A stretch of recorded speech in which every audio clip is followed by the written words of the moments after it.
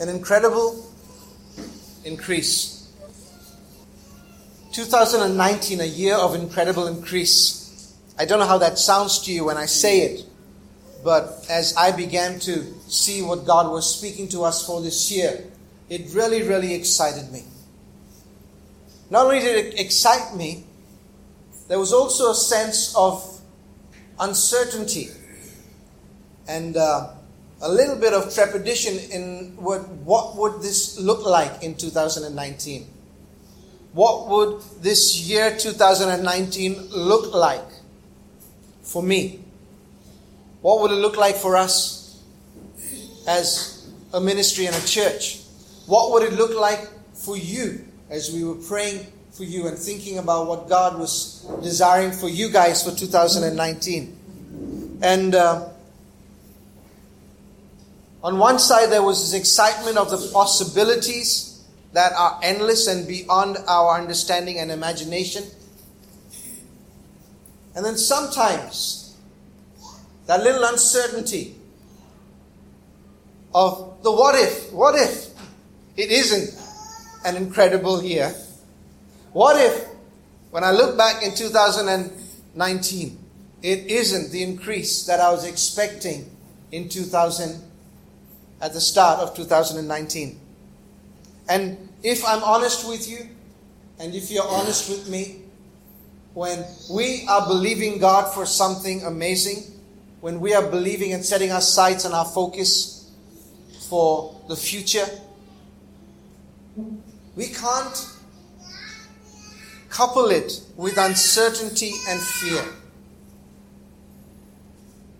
Because our focus has got to be right.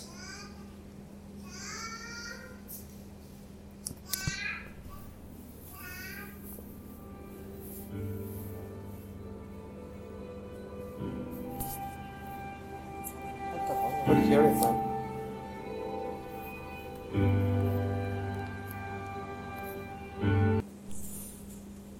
Genesis chapter 26. We're going to be looking at the story of Isaac. We pick up the story of Isaac where he is no longer a young boy, but he's a young man, married, with children, and he is taken over, as it were, the inheritance and the legacy of Abraham. And he's his own man in his own right in a relationship with God. And we see in verse 26 that there is a severe famine that strikes the land where Isaac was living. And so Isaac moves to Gerar, where Abimelech, king of the Philistines, lived. Now these were two irreconcilable communities. But we remember, as we think of the story of Abraham, he also had some dealings with Abimelech. And Isaac, again, finds himself there. And in the midst of this famine, God speaks to Isaac as he is repositioned to a place that he's unfamiliar with. And he says, the Lord appeared to Isaac and says, verse 2 of 26, do not go down to Egypt, but do as I tell you. Live here as a foreigner in this land, and I will be with you and bless you. And I hereby confirm that I will give all these lands to you and your descendants. It's an instructional word that God gives to Isaac. It's a word that carries very clear lines and guidance for Isaac in a time of uncertainty. In a time where there was great need, not just for him personally, but for his entire community and for the nation of Israel. Isaac finds himself in an unfamiliar place. And why does God tell him not to go to Egypt? Because Egypt was a place where there was provision.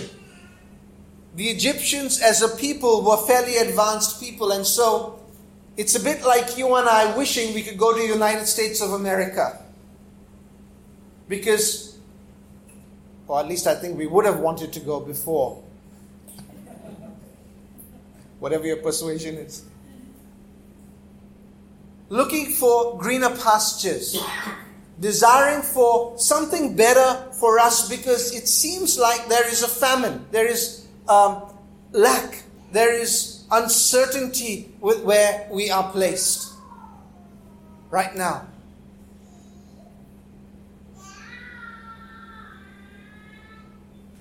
Isaac did not have the privilege that we have today of the Holy Spirit, who can speak to us intimately and personally and lead us and guide us every step of the way. But what he did have was God watching over his life and directing him. And God did this for Isaac because he had made a covenant with Abraham. God is a covenant making and a covenant keeping God. I want us to understand as we step into this new year, do not live your life casually. Don't just think your life is another life here on earth. When you step into a relationship with Jesus Christ, when you step into a relationship with the Creator of this universe, the very same person who created you in all your uniqueness and beauty and majesty and gloriousness of who you are, when you have a relationship with Jesus, you move from just living life to having a covenant relationship with God, because He has chosen to come into a covenant relationship with you. There are two kinds of relationships contractually. There is what's known as a contract, where there are terms of agreement. And as long as each party keeps those terms of agreement, that contract stands valid. And at any point, either of the parties has the right within those terms of agreement to walk away from that contract. You are not in a contractual relationship with God. Say thank God for that. Because let me tell you, if I did, I'd be breaking my contract almost every day with Him. But God knew who He was dealing with. And what He wanted was something that was personal, that was intimate, that was meaningful. And with Abraham, He enters into a covenant relationship with Abraham. And that covenant relationship continues with Isaac. And for us as New Testament believers, that covenant relationship becomes real because of what Jesus did for us on the cross. That we are grafted in to the vine, as it were. And we no longer are outsiders, or we become part of this covenant relationship with God, where He has made a covenant with you. And if He has made a covenant with you, know for certain that He will keep His covenant with you. Isaac, when there was great need, instinctively looked to the place where he believed he could have provision. But God instructed him and said, Isaac, I need you to stay here. And it is in this foreign land that I will bless you and your what? Descendants. What is that? Covenant language.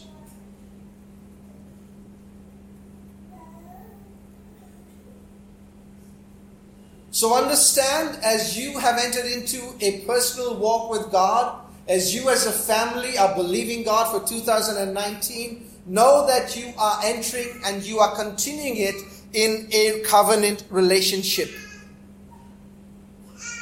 Now, what does God say?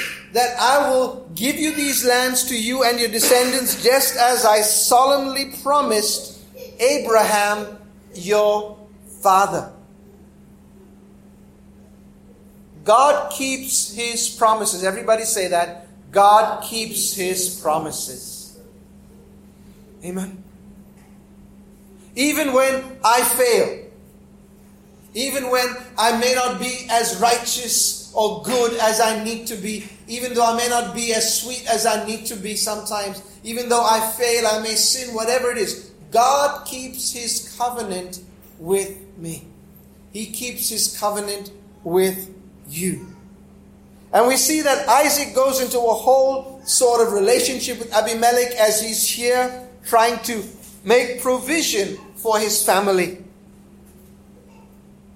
And this verse 6 says, so Isaac stayed in Gerar. Here's something I want you to understand. God doesn't need your sacrifice. We so often are willing to give God this and give God that. God, I'll give you more money. God, I'll give you more time. God, I will spend more time in prayer. I will do all those things. But what God really wants is your obedience. Isaac could have said, God, I'm going to make a sacrifice of 500 rams to you. Make provision for me. I'm going to Egypt. Nice altars in Egypt, God. I can make nice altars and I can offer you nice sacrifices. That is not what Isaac did. And I asked myself as I was preparing, I asked God, why is it that Isaac didn't do something foolish like so many other people would have done? What is it that allowed Isaac to obey God so instinctively? Why do you think it is? Remember, Isaac was put on the altar.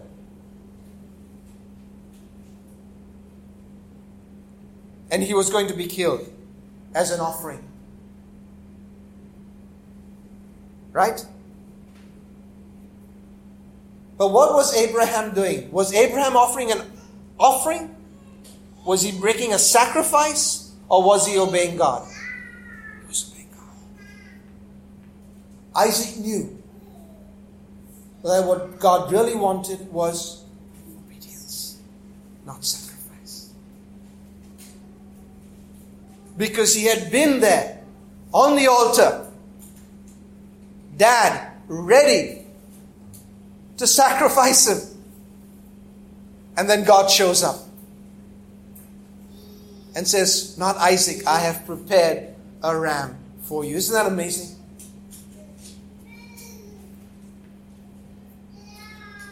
Never underestimate the covenant relationship that you have with Jesus. It's not casual. It's not contractual. It's covenantal. And in that covenant, you have access to everything that belongs to Him. Everything.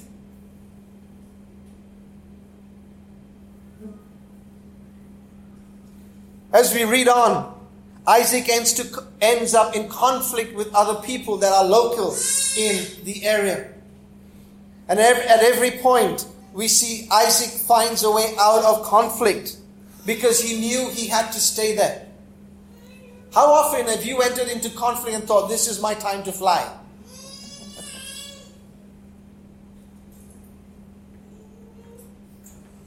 Whether it's at the workplace, whether it's in the family, whether it's with your neighbors, I need to find a new society, Lord, get me out of here. I can't handle these neighbors. Or whether it's got to do with church or church leadership. We want to fly from one place to the other. God said to Isaac, in Gerar, I will bless you and your descendants. In what seemed like an arena of lack, there was going to be provision. Now in the natural, it would have been the most foolish thing to do. For Isaac to go to a place where he was a foreigner and would have to negotiate. Now remember, it's not just Isaac, his wife, and 2 children, all right? It's their sheep, their camel, their goats. It's a whole community of people that he's got to be responsible for. There's fights over water. There's fights over wells that he digs, and every time there's a fight, Isaac goes somewhere else and he digs another well and he finds water. There's never any shortage for Isaac. And I want to pick up in verse 24. In all of this chaos, where Isaac is obeying God, because he knows God is a covenantal God. He is living in the midst of this chaos and turmoil.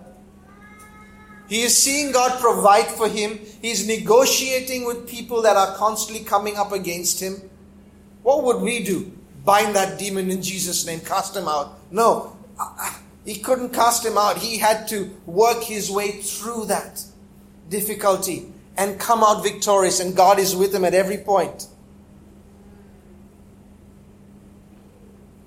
And we see here in verse 12, which is what I want us to pick up.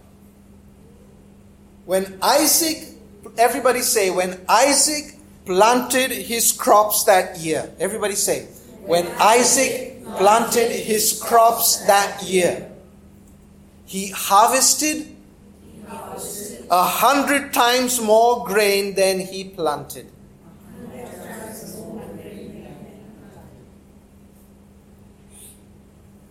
So what did Isaac do?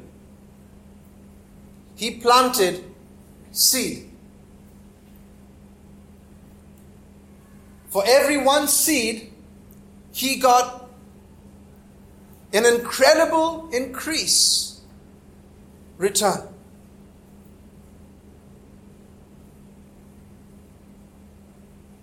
Here's what we believe as New Testament believers. We're not prepared to sow, and so we never see a harvest. But we all want to reap one. Or we don't sow seed that will bring the harvest that we require. So we'd rather sow seeds of uncertainty in our lives. We'd rather sow seeds of worry. We'd rather sow seeds of lack. And then look at what we're reaping and saying, God, where is this incredible increase? Where is your covenant relationship? And there's not much God can do because you reap what you... Isaac could have eaten his grain, but he sowed it. Because he was wise enough to know, if God has promised to make provision, it ain't falling from heaven. What is in my hand is what God is going to bless. And if God is going to bless something, I've got to be willing to sow it in faith. And he sowed it, and he had an increase that was incredible, beyond his expectation. The word incredible means unbelievable. So for you in this year, how are you going to sow at the start of this year? What seeds are you going to sow in your life? What seeds are you going to sow in your relationships? What seeds are you going to sow in your family? Because as you sow, so you will. And God is laying before us a covenantal table, a field, a covenantal field. And when we sow into that covenantal field, what you reap is from that covenant. Amen. So I want to challenge you to think about how you use every asset that God has given you. Every asset. Make certain that you are sowing it to the kingdom of God. That you have the priority of Jesus as your number one thing in your life. And you can work that out. You know how to do it. Because every asset that God has given you is seed to sow to bring an increase. Amen. I was in a village, as you know, I went out to this red chili village. And I must bring those chilies. I promise them to you. I will bring them to you. Remind me. And I went to this small village. They had a small church, and the small church had a really small set of speakers. And I looked at those set of speakers and I thought, my God, is this what these 420 people have to listen to? Music, God's Word? And I asked the pastor, I said, it's really small speakers. He said, yeah, it's all they could afford. They bought it. It was literally that big, and the hall was 3 times the size of this room. And I was moved by how excited they were to worship God with even that one tin, it's literally a tin pot speaker. You wouldn't even attach your mobile phone to it to hear music. But they had it. And they used it when I began speaking, and I said, cut the speaker. I'll just speak. I'll project my voice. And as I came back, God said to me, what do you have? I said, Lord, we've got loads of speakers.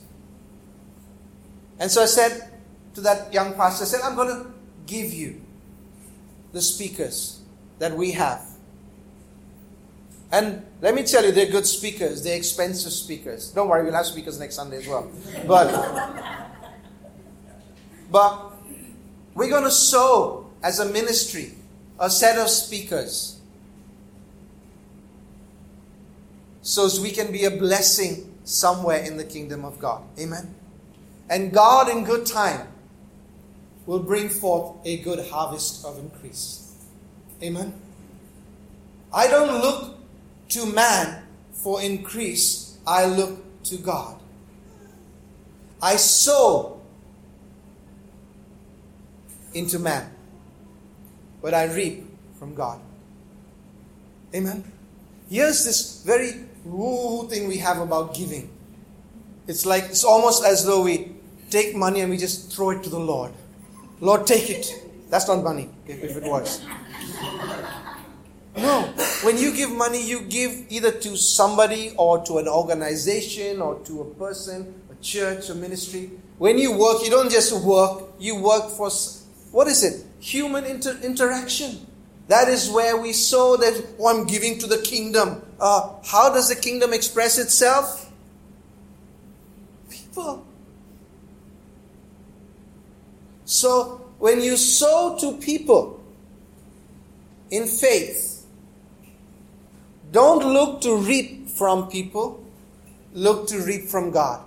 Because that's where your increase comes from. Amen. Isaac knew that. He sowed in the natural, in a field. But the supernatural, incredible increase came from above. Why? Because he was in a covenant relationship with God. There could have been somebody else that came and said, I'm going to sow right next to Isaac's seed. Isaac's sowing 1, I'll sow 2.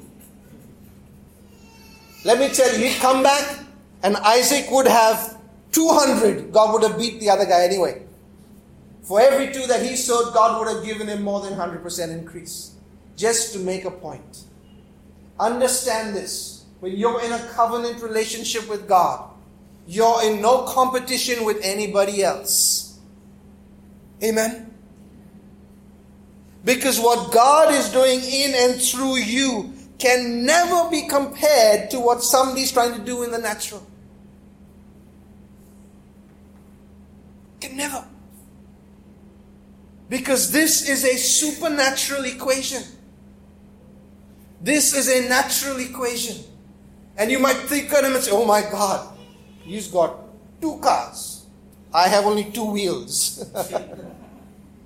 He's got so much money. I only have a little bit of money. He's living according to his world. But we are not of this world, but we are.